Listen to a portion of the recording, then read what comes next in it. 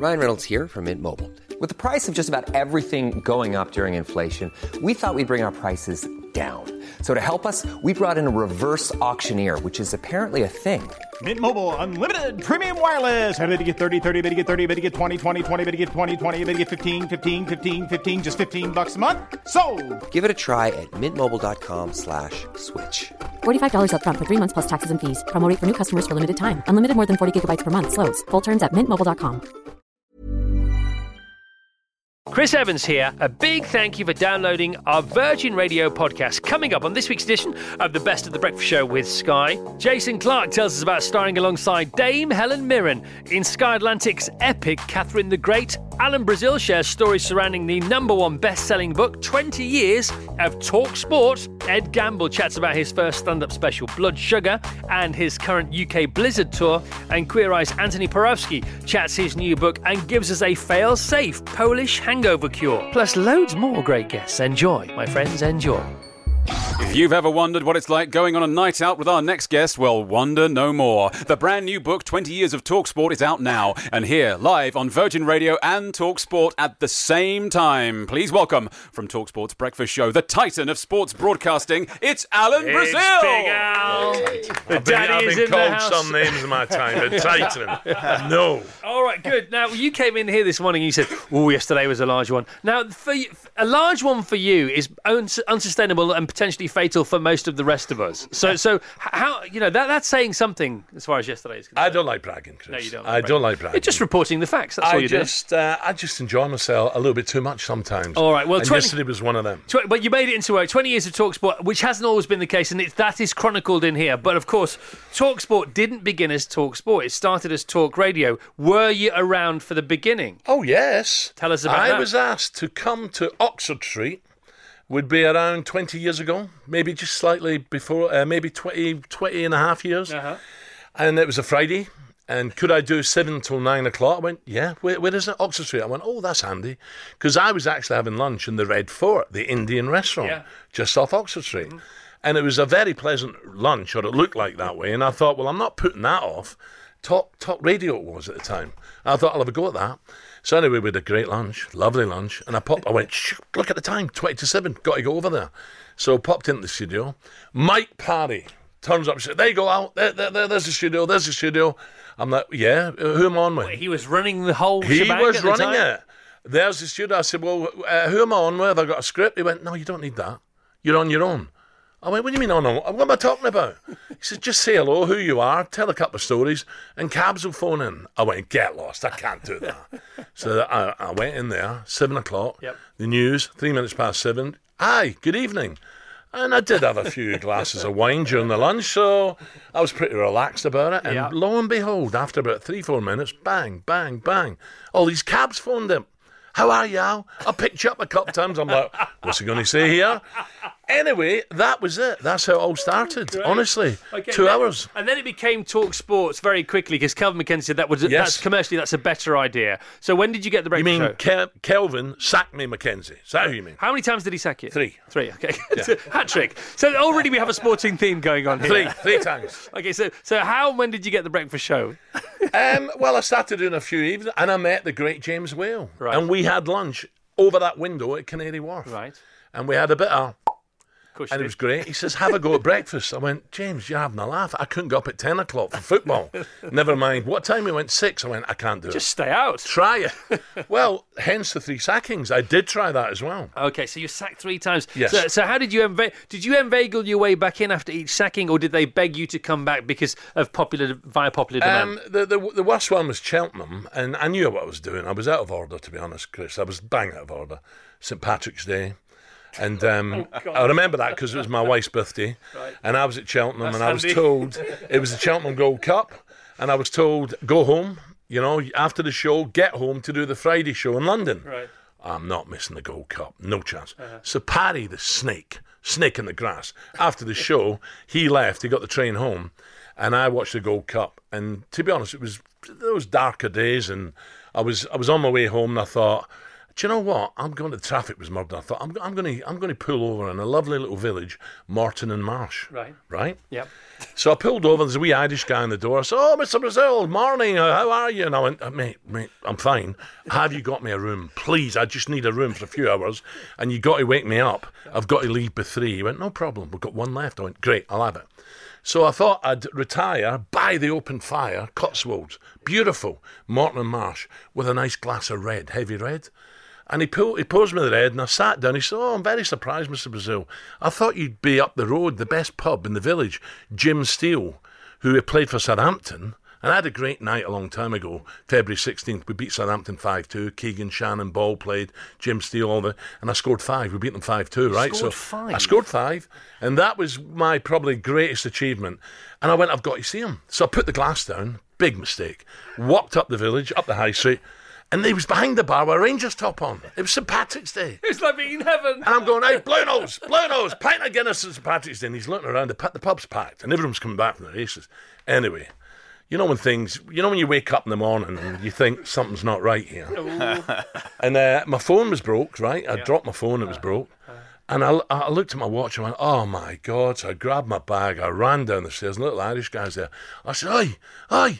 I said, you're bang out of order. I told you I had to leave at 3, you idiot. You've got me the sack. But sir, I said, never mind, but sir, where's my, get out of the way. But sir, and as I got halfway out the door, he said, sir, I went, what? He says, you never come home to 4:20. I went, all right, I'm sorry, mate. So I got back here. My daughter's on the phone. Dad. So I go into the shop in Cheapside, near bank, and I get a new phone. Dad, a bike's arrived. I went, what?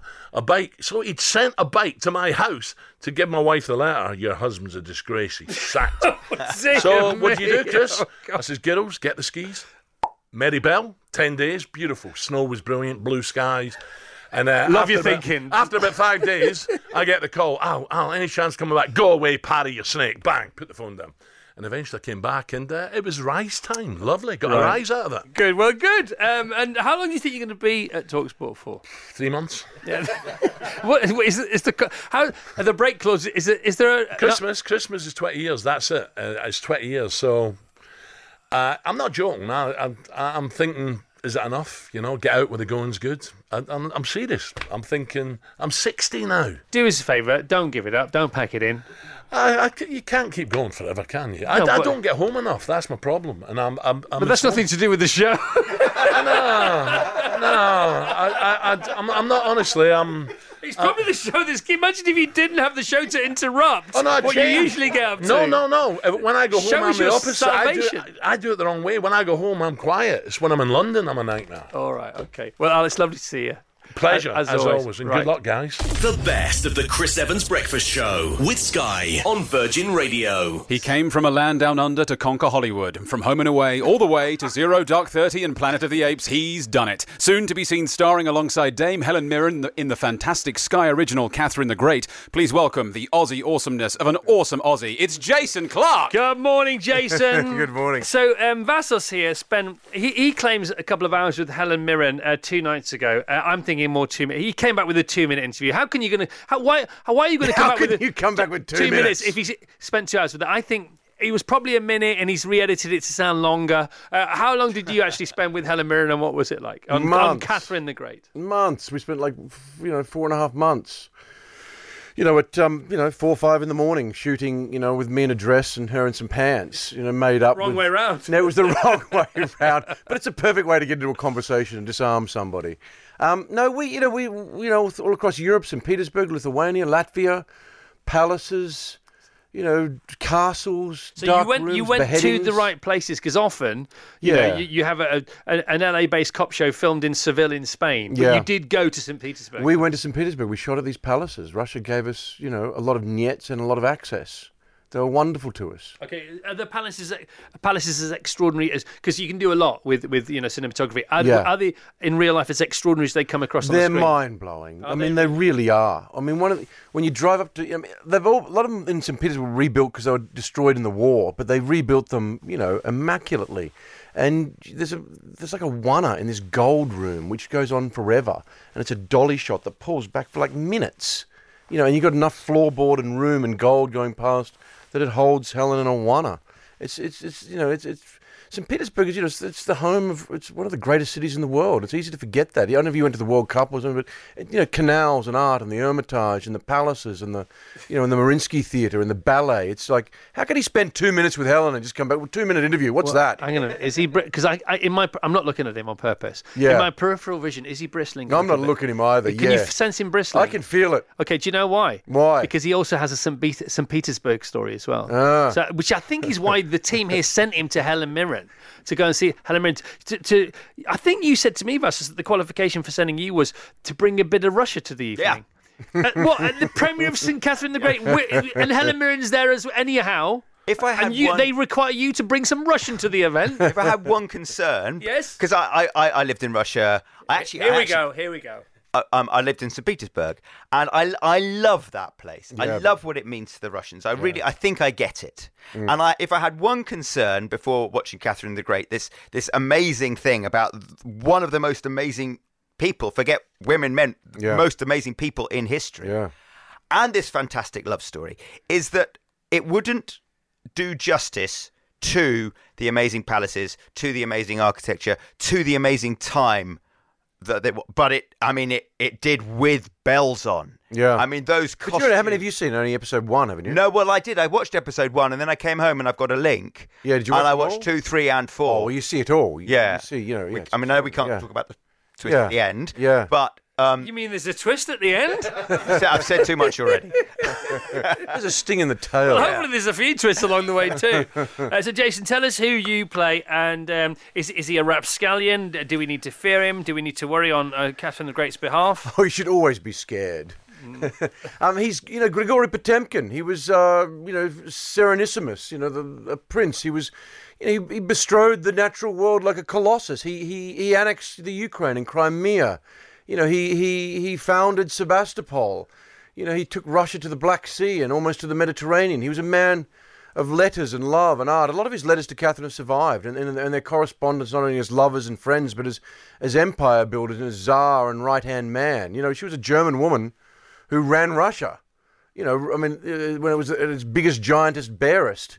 And did it. And he was the man that really helped and put Russia into the gigantic mass that it is. So did they lock horns, or were they always collegiate? Were they collegiate? Yes, no, they locked horns a lot. You read their letters; they're incredibly passionate and crazy, and and way over the top.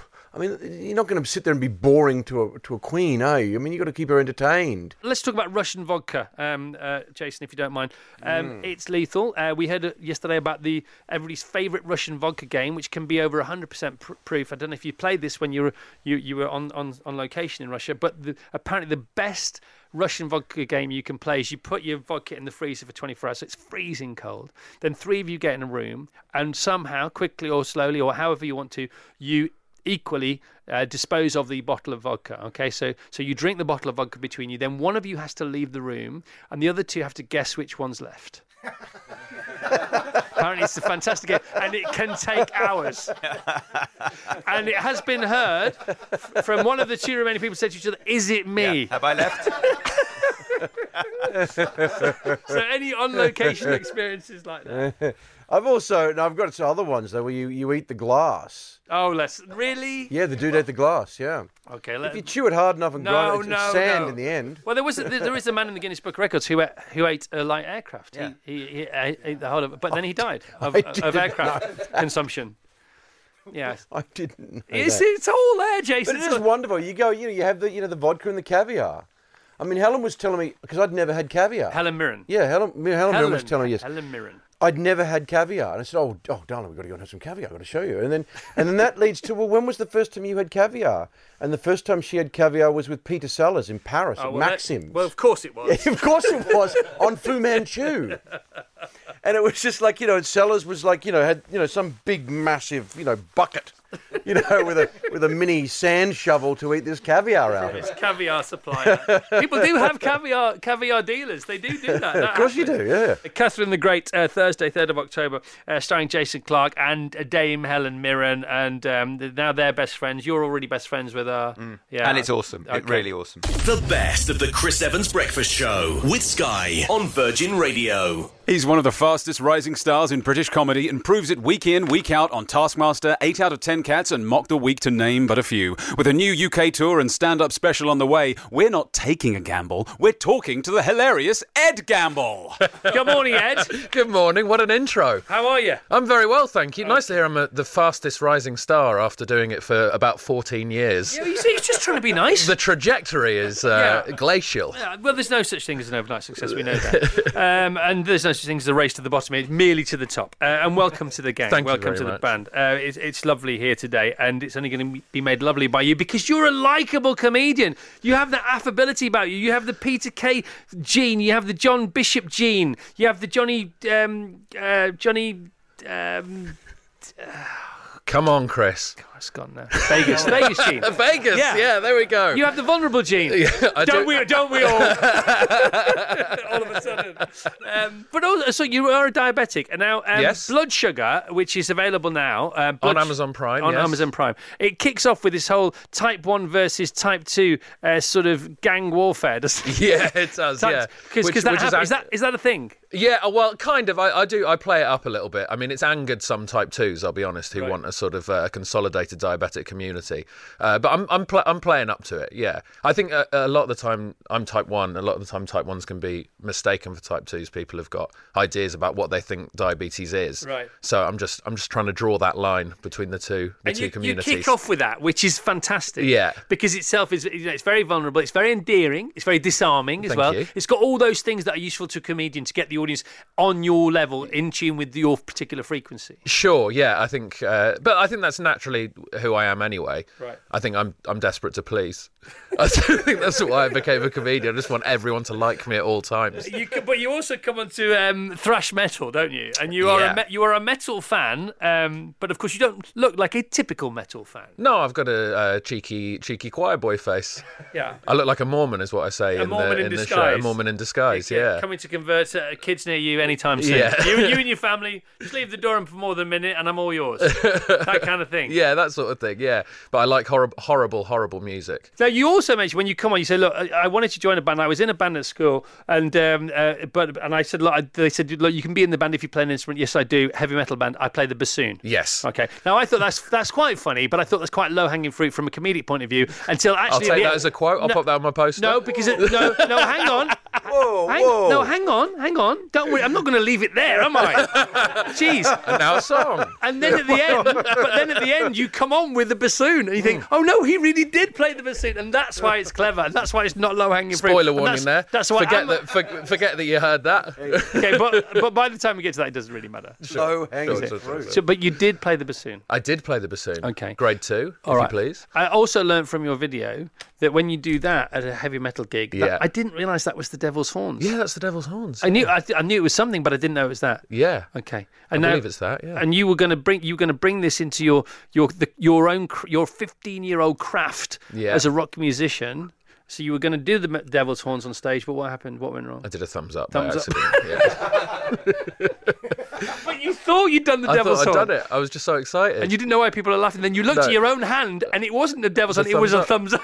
Yay! I'm too cheeky to commune with the devil. Right. I can't do it. Is it also, honestly, is it true that during your first and only gig before you were fired from this band, Yeah. that you one of the other things they didn't like is you just kept waving to members of the audience? Well, in a heavy metal band. There were people that I knew in the audience. You've got to thank them for coming, right? You give them a cheeky little wave. Does it also help in your business to have a completely eccentric father? Yeah, I mean, that is about 20 minutes of the show, luckily, that my dad started emailing the vet pretending to be the cat. So as soon as you hear that, well, thank you, Dad. Why did he decide to do not first person but by first feline? Why? I've got no idea. You'd have to ask him. I've got no idea how that man's brain Why have works. you never asked him that? Surely you would say, Dad, this is very funny. I've got 20 minutes out of it. The tour's doing really well. Thanks very much. I'll help you with the next mortgage if you ever have one. But by the way, why did you do that? Why did you do that? I've got no idea. I think I'm just terrified that eventually I will be doing things like that. So I don't necessarily want to know the pathway as to how he got there. Can we talk about him going to an artisan bakery or not? Or is that another spoiler? I mean, it's a spoiler. I don't mind talking about it. It's very funny. Oh, thanks. Because I mean, doubling down is very much the in the public parlance at the moment for all the wrong reasons. But your dad can give lessons in doubling down. Yeah, can't he? absolutely. Just if you tell as much of the story as you want to about him going on a Saturday morning to get a loaf of bread from an artisan bakery. I'll tell the story. I'll do the bare bones. Okay. So he marched into a bakery. He marches everywhere, and he pointed at the chalkboard behind the lady working in the bakery and demanded the Danish boog. She, for a while, insisted there was no such thing as a Danish boog, and he continued to angrily ask for the Danish boog, and then she turned around and announced to us that he was actually pointing at the Danish 800 gram.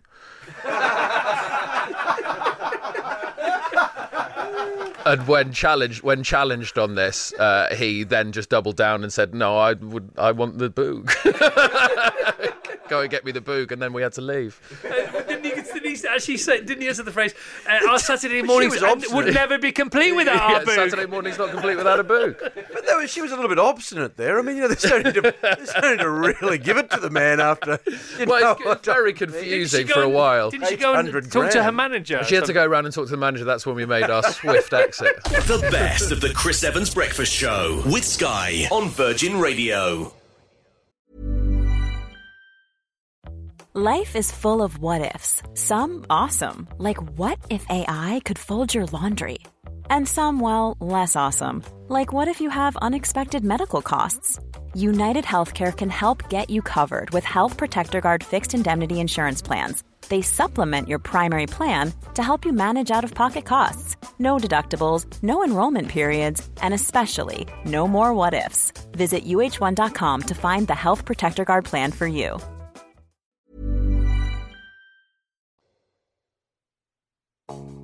We've heard from 3 guests already, but there's loads more still to come. Billie Piper chats about her directorial debut, Rare Beasts. Alex Horne discusses Season 9 of Taskmaster, his band The Horn Section, and so much more. Louis Theroux talks about his new book, Gotta Get Through This. And Mike Viking tells us all about happiness in his brand new book, The Art of Making Memories. All that and more, but first, Dapper Dave, who's next? Whether you reach for the cookie dough before the avocado or are the type to say hell yes to watercress, our next guest has a recipe to suit you. He's the star of hit Netflix show Queer Eye, and here with copies of his new book, Antoni in the Kitchen. Please welcome the cook with the fiercest of looks. It's Antoni Porowski. Good morning, Antoni. What an introduction. Can you just come with me everywhere? Yeah. What was the watercress comment? Or are the type to say hell yes to watercress. Hell yes to watercress. I'm going to have a t-shirt made with that on the next season, and it'll be for you. Hell yes to watercress, hell no to avocado. I like avocados. It's killing the planet. It is? Yeah. But isn't everything now? Almond milk is terrible as well. No, I don't know. Everything is a mess. You escaped the climate summit by coming here.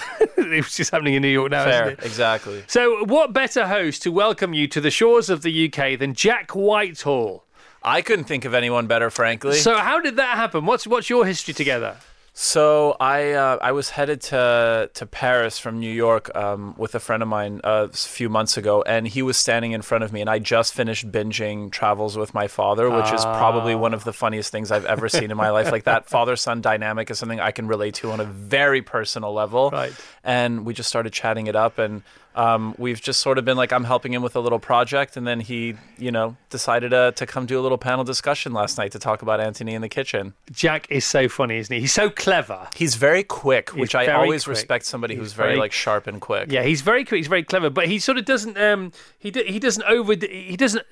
doesn't shout too loudly about his speed of thought. He just wears it very lightly on his sleeve. Yes. You can see he's got 1,000 comebacks, and he can choose one, and sometimes he doesn't bother because he doesn't really want to twist the knife too. He picks his battles and he's self-deprecating. I love somebody who can laugh at themselves. Right. So your book, Antoni in the Kitchen, Antoni Porowski, and you had a panel about this book last night. So it's lovely. It starts with the moment, not the day, but the moment that changed your life, which is gorgeous. What kind of topics did you get to discuss last evening? So basically, like, as I was up right before we went up, Jack was saying, like, usually when I do these discussions, it's with somebody who wrote a memoir, or we talk about sort of like their backstory in their life. And I joked that we could just like list out all of the ingredients from every recipe, and we can just do like interpreted readings of that. But what I was trying to tell him was that, like, every single dish that's in that cookbook, like, there's such a backstory behind it. It's like when relationships started, when they ended. Love it. Food that I had with my parents when I was a little kid, when I was a broke-ass student in university, things that I make now for friends, recipes that didn't make it to episodes of Queer Eye that I really wanted people to know about. Like, there's always a story. It's never just a dish. Like, there's always something behind it, and that's sort of my MO, and that's kind of what I try to convey with this book, with this cookbook. One of our most famous shows here in the UK on the radio, and it's been going, I think, for 60 years. It's called Desert Island Discs. I don't know if you've heard of it, but it's a great one for you to listen to when you're on your travels around the world. And they've had everybody on this show, and basically you pick 8 records, and the most famous people in the world have been on this show, like Barack Obama, and over the last 60 years. Imagine who that might include. And you're marooned on a desert island, and you're allowed to take 8 records with you. Okay, I love games like that, and it's a very famous show. But you always in a way it's Desert Island dishes, because it's the same kind of thing, isn't it? Like you say, it's your life experience, And one of the things that really evokes our memories, smells evoke our memories, absolutely, and food, because it's so sort of visceral. Right. However, you do kick off with hangover cures. So let's first of all start with those. The Poles, we are well versed in hangovers, and we've developed some really good cures for them. And one of them is żurek, which is this beloved soup that, like, every Polish family has their own version of making this pretty much. And it's made with zakwas, which is this really sour fermented rye. And there's pickles in the soup. It doesn't get more Polish than this. There's sour cream, there's kielbasa, where the fat is rendered so it's nice and crunchy, and some vegetables. And I remember when I was a waiter at a Polish restaurant called Stash Cafe in Montreal, I would show up looking like Casper the Ghost, just shaking, and the grandmothers in the basement who were like hand making these pierogies would greet me with like a warm bowl of this stuff and give me some fried pierogies, and I would feel like half a human by the end of it, as opposed to none of a human. Now, we were talking about going to a Russian restaurant because Catherine the Great with Helen Mirren starts on Sky next week at 9 p.m. next Thursday. So we were going to celebrate going to a Russian restaurant. And I said, look, have you been to a Russian restaurant? And everybody here said no. And I went once. Okay. And I have never, ever been more damaged by a lunch. Not from the food point of view, from the drinks point of view. From the vodka. And because it was 100% proof. I think one was 120% proof, more than 100% proof. And I don't know how that happens. Oh, my gosh. And they were just swilling it down like because they drink it chilled too. But I was anything but chilled. It goes down so easily. Exactly. So, what is how close are the Poles to the 100% plus proof drinks and the need for this hangover cure?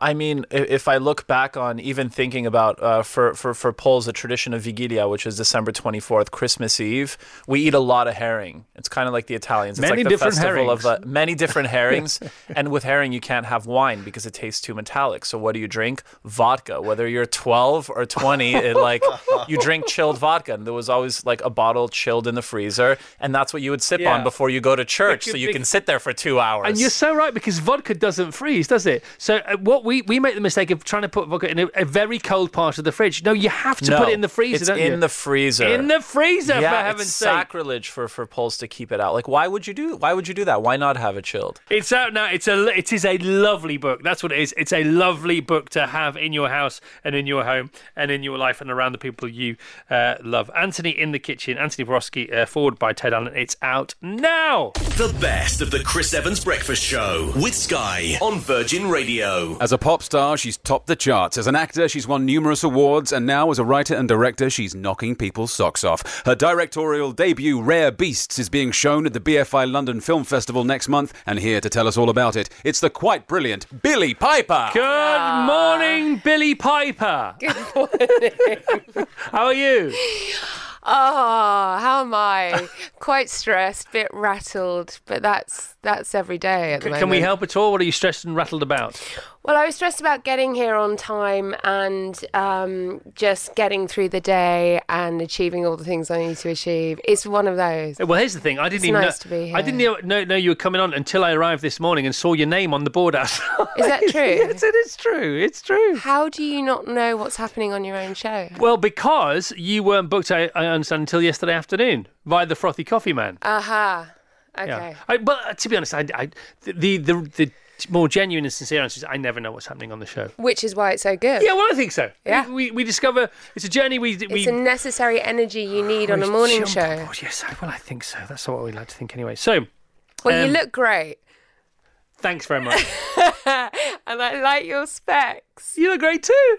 Through my specs. This is all good already. So what is going on? Now you showed me a sizzle reel of this film 6 months ago now. Was that? Yeah, probably. Yeah. Okay, it's called Rare Beasts. Yeah. It's a feature length presentation.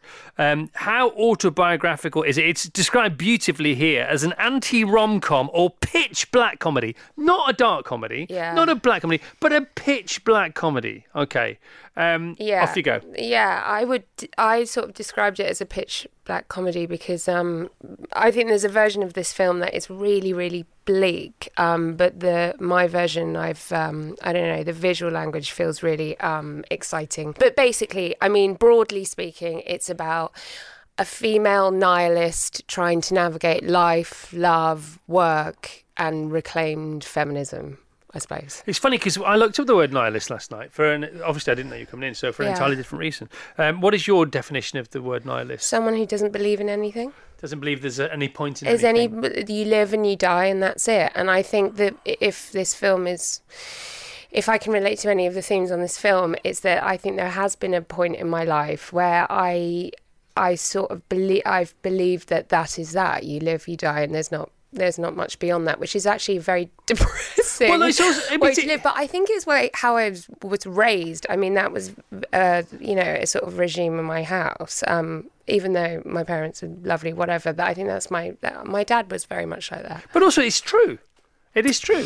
It is true. But what I think is sad about the world is that, I mean, living with those ideas, it's bleak and it's unhelpful when you're raising kids, and it's unhelpful for your mental health, and that's all, we cover all of that in the film. You know, it's nice to have hope, right? Yeah, absolutely. No, but when I say it is true, it's just then because that's what life is. You live, you're born, you live, and then you die. That's what life is, and it's just how you look at that, and how what capacity, what mental capacity, and opportunities you have with which to look at that. What lens you view that through every day. Yeah. And it's often said, we say on the show all the time, you don't see life as it is, you see life as you are on the day that life is. How is that with writing? Do you write because you wrote the script for this, for heaven's sake? I did, yeah. I started writing it in my early 30s because I felt like that was a turning point for me, and I saw it everywhere. I saw all of my female friends slightly falling apart at a time when the world was saying we could have it all, and I think it's really unhelpful telling us we can have it all because, you can't without falling apart. Much like coming here today, I'm trying to have it all at the moment, and I am really breaking my neck. I'm doing less and less, and I love it. Yes, and what you're doing is you don't have a phone, and I don't cover this in the film. It's not about a phone, but I need to get rid of it. I have to. Someone said to me yesterday, we are basically giving ourselves ADHD now, and I believe that. I'm trying to learn all these scripts for this new show, and I can't anymore. So, talking about the scripts you're trying to learn for the new show, I was slightly confused on Friday because Phil Daniels was in here, and I said, "What are you doing for the rest of the day?" And Phil says, "Well, I'm going to a table read with Billie Piper," and then he giggled. I said, "All right, what's that?" And then the day before, I was at Sky because we broadcast this show live from Sky, our commercial partners, last Thursday. And the execs I was talking to there, I said, "What are you doing?" So this is, "We're going for a table read with Billie Piper about her new show, which is a Sky original show." It's the Sky original show. And then he said, but then Phil said Rare Beasts. Now, he's got that. That's where it's lost in translation, isn't it? Because he's not doing Rare Beasts, because Rare Beasts is it's the film. It's alarming that he doesn't know what he's about. Which is what I thought. And I thought, I've been on the source. I thought I've got it wrong here. But no. He's got it wrong, very much. So the Sky original thing you're doing is what?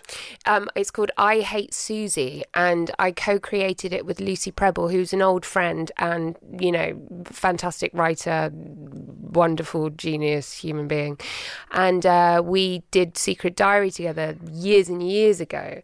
And this is our latest project together. The best of the Chris Evans Breakfast Show with Sky on Virgin Radio. As the saying goes, behind every successful man there is a woman with a nose for a new story and a wonderful understanding of the UK roads. Well, this is very true of our next guest. He's the creator of Taskmaster and the frontman of the Horn section. We know him as Rachel's husband, but you can call him Alex Horn. Good morning, Al. Good morning. Very nice to be here. So congratulations, 9th series of Taskmaster, a couple of weeks in now. Yes, I think episode 4 is tonight. And they're a nice lot, this. They're like your family, this lot. Because you've got David Baddiel and Joe Brown, who you know from years past. Big hitters, A-listers on the comedy circuit. They really are, yeah. And you, actually, on this programme, we revealed that David was on it about a year ago by accident. So that was quite exciting. Because I'd been out with you the night before and wasn't quite in control of myself the following morning. So we let that slip early. I remember that. Yeah, I got in quite a lot of trouble for that. From quite a lot of people. From all corners. Yes. It wasn't my fault. Was there any aspect of your life, any quadrant of your life, or even a slither of your life where you didn't get into trouble? No. Rachel was cross with me, but which is not every day, is it? But I often do something wrong. I left the front door open recently. When I went to pick her up from the station, I left the front door wide open. That's not good. No, got in lots of trouble for that. So, Taskmaster, 9th series, it's a big hit. It's a global hit, because tell us about this picnic that happened the other day. Yeah. So I wrote a Taskmaster book, and I did actually write it. You know, when there's a TV tie-in, sometimes you don't get the real deal. But yes. I sort of am quite keen on Taskmaster. I'm quite passionate about it. So I wrote this book, and one of the tasks in the book, there's 200 tasks for members of the public, and one of them, task 185, was just some coordinates, longitude and latitude, and a date that said 12 noon, the 14th of September 2019, meet at this location for a picnic. And I expected maybe 80 or 100 people, because it's in a book. You know, you've got to buy the book, you've got to actually read the book, and then you've got to go to the effort of you've got to care. Googling it and then finding it. And so I turned up at 12 o'clock, found the coordinates, and there were nearly 2,000 people there. And it was quite a life-changing moment, really weird moment. And really exciting and terrifying and life-affirming and brilliant. You know, my kids were there, Rachel was there, and just all these people with their families and dogs, and people had come from New Zealand and Australia and New York. So we had a picnic for 6.5 hours. Right, which was basically a pop-up festival. It turned into a pop-up festival. So are we going to do the big Taskmaster Festival? Well, it crossed my... I mean, so I spent the summer with you at car fests, which were so wonderful, and lots of lovely people getting together, so my eyes were open for that. So I think there's something we can do, and I wished I'd brought the band that. I mean, I really expected just a handful of people, so we thought, with those people we should have brought the band. We should have put these things on. Well, you didn't know. No, and we didn't need it. They all made friends and did tasks. People had their own books, so they were accomplishing things from the book. What kind of things were they doing? Well, we attempted to beat the world record for the most beach ball keepy uppies. Thank you, Chris. But there's tasks like how many knees can you get in one picture?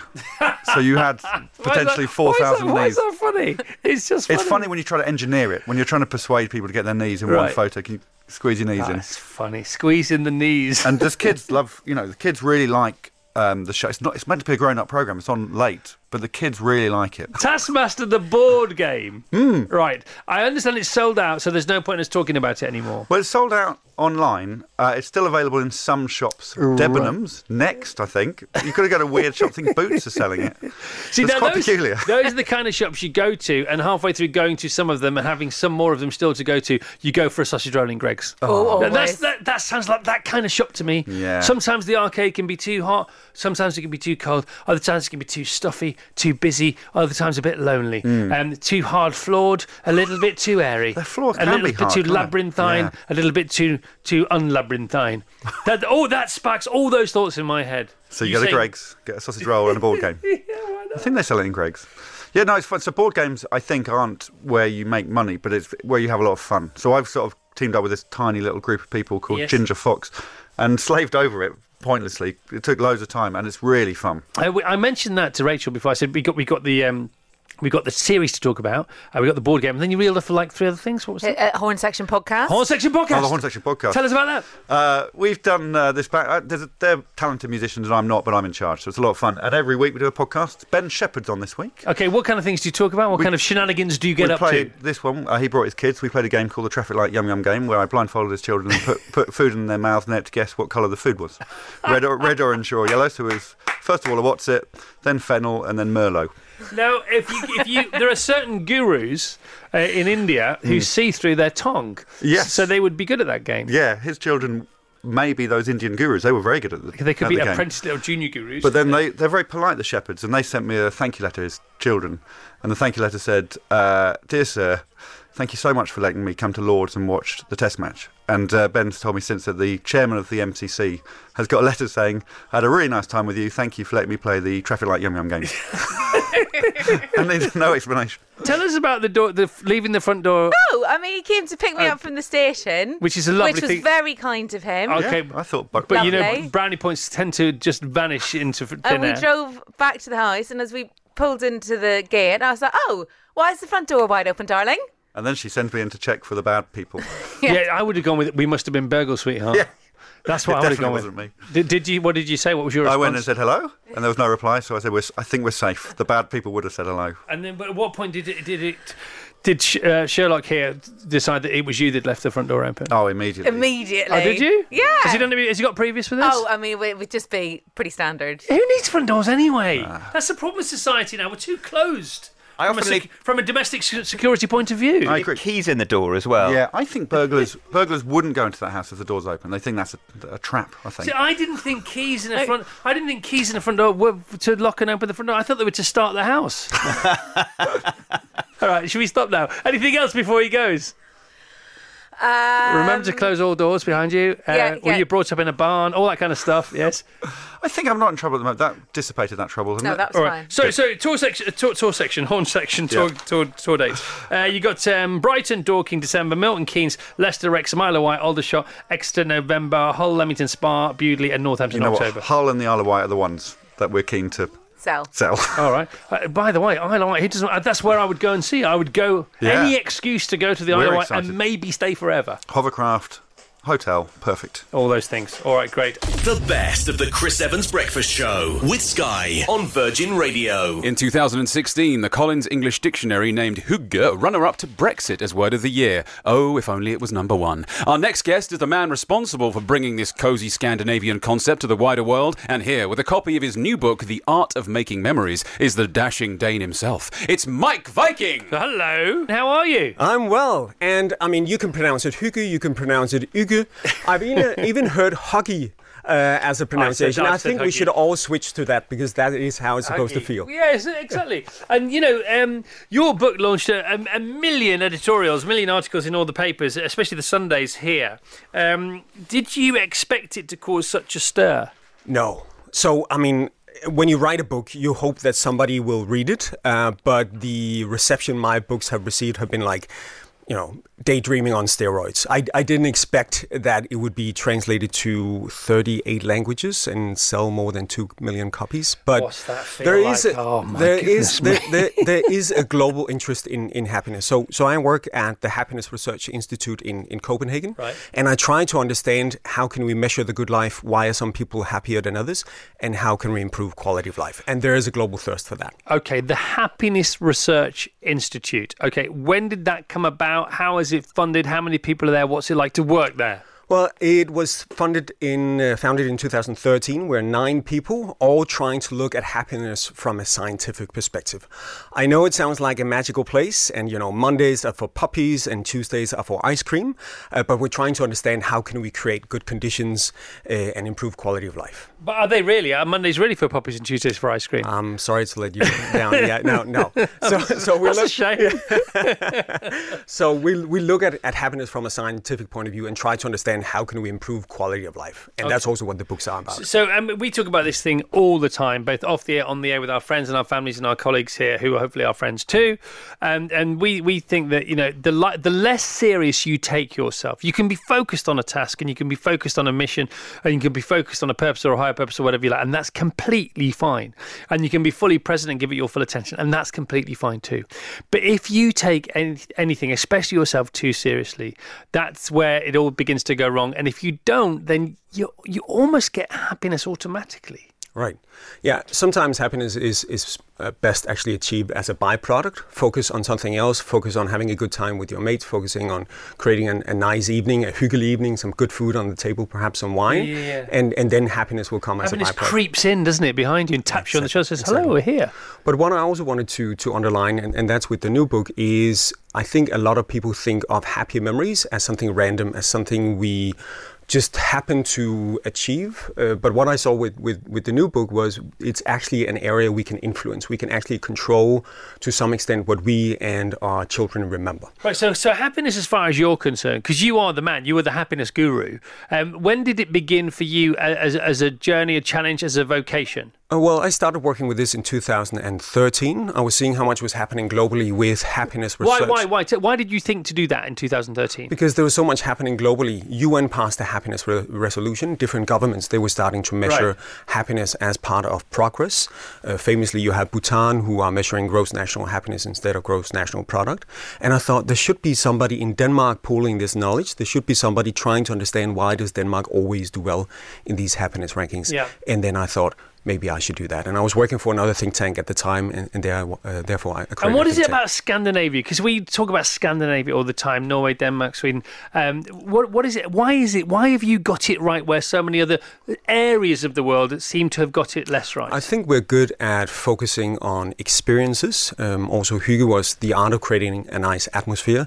It's also what I wanted to do with the new book: help people create memorable experiences. I think we're all looking for creating an unforgettable life. I think we're all looking for children being able to look back at a happy childhood. And let me give you an example of how you're also doing that well here in the UK, because I remember one British lady, around 30 years old, who we included in the book, and she decided to go to the beach with her family, and they wanted to cook out there and have breakfast.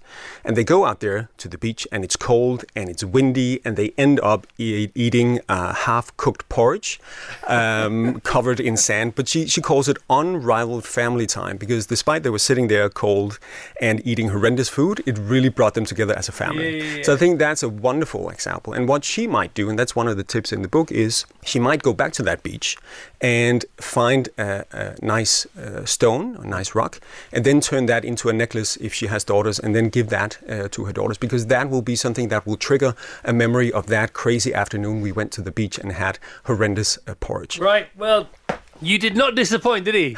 No. You are great. We love you. You've made us happy. Thank you very much indeed. All right, his job is done. Off he goes doing it somewhere else. Mike Viking, and the brand new book is called The Art of Making Memories. The best of the Chris Evans Breakfast Show with Sky on Virgin Radio. From neo-Nazis to Christine and Neil Hamilton, from Scientology to Keith Harrison Orville, eclectic is a good word to describe our next guest. His brilliant memoir, Gotta Get Through This, is out now, and here to tell all is the documentary Don himself, the wonderful Louis Theroux. I've got to get through this. I've got to get through this. Good title, Lou. Thank you. Okay, was that always on the back burner? I wish I could say I wish I could take credit for it. To be honest with you, that was a meme on the internet about 4 or 5 years ago, and for a long time, although it was in the back of my head, I thought it was too stupid. I was trying to position myself as a sort of literary book, in the marketplace, and then I finally made my peace with the idea of it being a kind of big celebrity memoir. You're the last person, or you were the last person that I ever thought would bring out an autobiography, because you weren't notoriously private or fiercely private. You just were private. Yeah. And so how come now? I think it's partly the aging process, although, do you know, the honest answer is that I just I got a book contract. You'll know, if you're in TV, they sort of fling book contracts at you, and you fight them off, and then at a certain point, like, fine, I'll sign it, and there's not a lot of thought given to what you will write. And so, having signed it, I was like, well, okay, now what do we write? And it was the idea was mentioned of a professional memoir, which sounded quite safe because professional, right? You're not going to be talking about I was attacked by a swan aged 5. Although that would be interesting too. And then in the act of writing the professional memoir, I thought this is kind of dry. And every time I dipped behind the scenes to reveal more of my personal life and specifically my personal anguish, right? Romantic failures. Can I guess what you're going to say next? It became more interesting. Yes. Yeah. And the publisher said, can we have more of that, please? It wasn't even my publisher, because I think if they'd said it, I would have resisted it. I would have thought that was the man telling me to sort of prostitute myself. Whereas it was actually my wife. I showed her and she said, yeah, these bits are good. This sort of the material where it deals more with your emotional life and upbringing and things that happened that didn't have immediate bearing on the program. That was the stronger material. Yeah, and if you're in denial of it in print, you're sort of a little bit in denial of it in real life, and this helps you to fall back in love with yourself or become re-befriend yourself. I think so. And there's a bit of preciosity that surrounds people who I don't talk about anything to do with my personal life. I used to regard it as a kind of a positive quality. Do you remember Chris Morris? The sort of shadowy prankster. Used to work with him. And of course, nowadays it's people like Sacha Baron Cohen and Banksy, and there used to be a sense of I used to really admire the sort of abstemious, virtuous quality of people who said no, I'm mysterious. You won't know anything about me. It's just about the work. And then as I got older, I thought, actually, maybe it's more interesting to talk about stuff a little bit. Share, especially because I make revealing programs about other people. It would be a bit one-sided to say, but you don't get to know anything about me. Your review that you gave to your book, yes, on Amazon, 5 stars. Was it really because of the Cameron issue? Oh yeah, it was. But it's, well, no, it was the lack of any reviews. Right. It wasn't specifically Cameron. It was the fact I thought it's been out. You know, when you make a TV show, and the next day people are like, that was good last night. All right, and the emails all trickle in through the next day and the text. And you think you don't care about them, but it's only when you don't get them then you suddenly think, I do care about them. But then they come, and the next day's it's a slow, kind of enjoyable trickle of people giving you positive feedback. I thought, I'll give the book, day one, I thought, no one's going to have read it yet. Then day two, at the end of day two, I thought, well, surely by now, it only takes about 8 hours to read it, if that's all you do for 8 hours. So at the end of day two, I thought, where are the reviews now? And so I went on Amazon, not a single solitary one. I thought, well, what about Cameron? He's out the same day. Let's see what's going on with him. And he had, I think, 6. So I thought, this isn't funny. So I thought, well, I've read it, so that surely that entitles me to review it, as long as I'm open about the fact that I've read it and I've written it. And so I put it on there, and then it sort of went viral. It's quite odd. And then they took it down. Which is good for business. Which I don't understand why they took it down. Come on, it's great for business. Yeah. But the thing is, now I've got about 120... So, okay, window into the sad world of Louis Theroux. So now, every now and then, over the weekend, I was like, I'll check now and see how many reviews there are. And it's up to 120. But I don't think a single one of them has read the book. Right. So in a way, it's no good. Because they all say, I haven't read it, but I bet it's good because it's by Louis. That's no good. I want a real review. It's getting mentioned, though. That's you're getting counts, aren't you, I suppose? Does no one actually read anymore? Yeah, people. I know. What's funny about this show is someone on your staff read it. No, this is a very readery show. The reason we have authors on is because publishing companies love the show because we sell books. Did you read Cameron's book? Yes, I did. It's here, cover to cover. I was so busy reading his, I couldn't read yours. How does that feel? Well, Brexit's a pressing issue. Mine's more of a Christmas stocking stuffer or a holiday read. You don't read it out of obligation. You read it for pleasure. It's out now. Yes. And you can read it. Good you can read it and review it. Yes. Or you can just say it's bound to be good. You don't need to buy it. No, that's the wrong messages. Yeah. No. Yeah. An audiobook and all the rest of it. Good for you. Thank you. All right. The best of the Chris Evans Breakfast Show with Sky on Virgin Radio. Thank you so much for listening to this, the podcast of the Virgin Radio Breakfast Show. Don't forget you can subscribe and get it every week from wherever you get your podcast, and you will never miss the weekly roundup of all the best bits from our Virgin Radio Breakfast Show with Sky.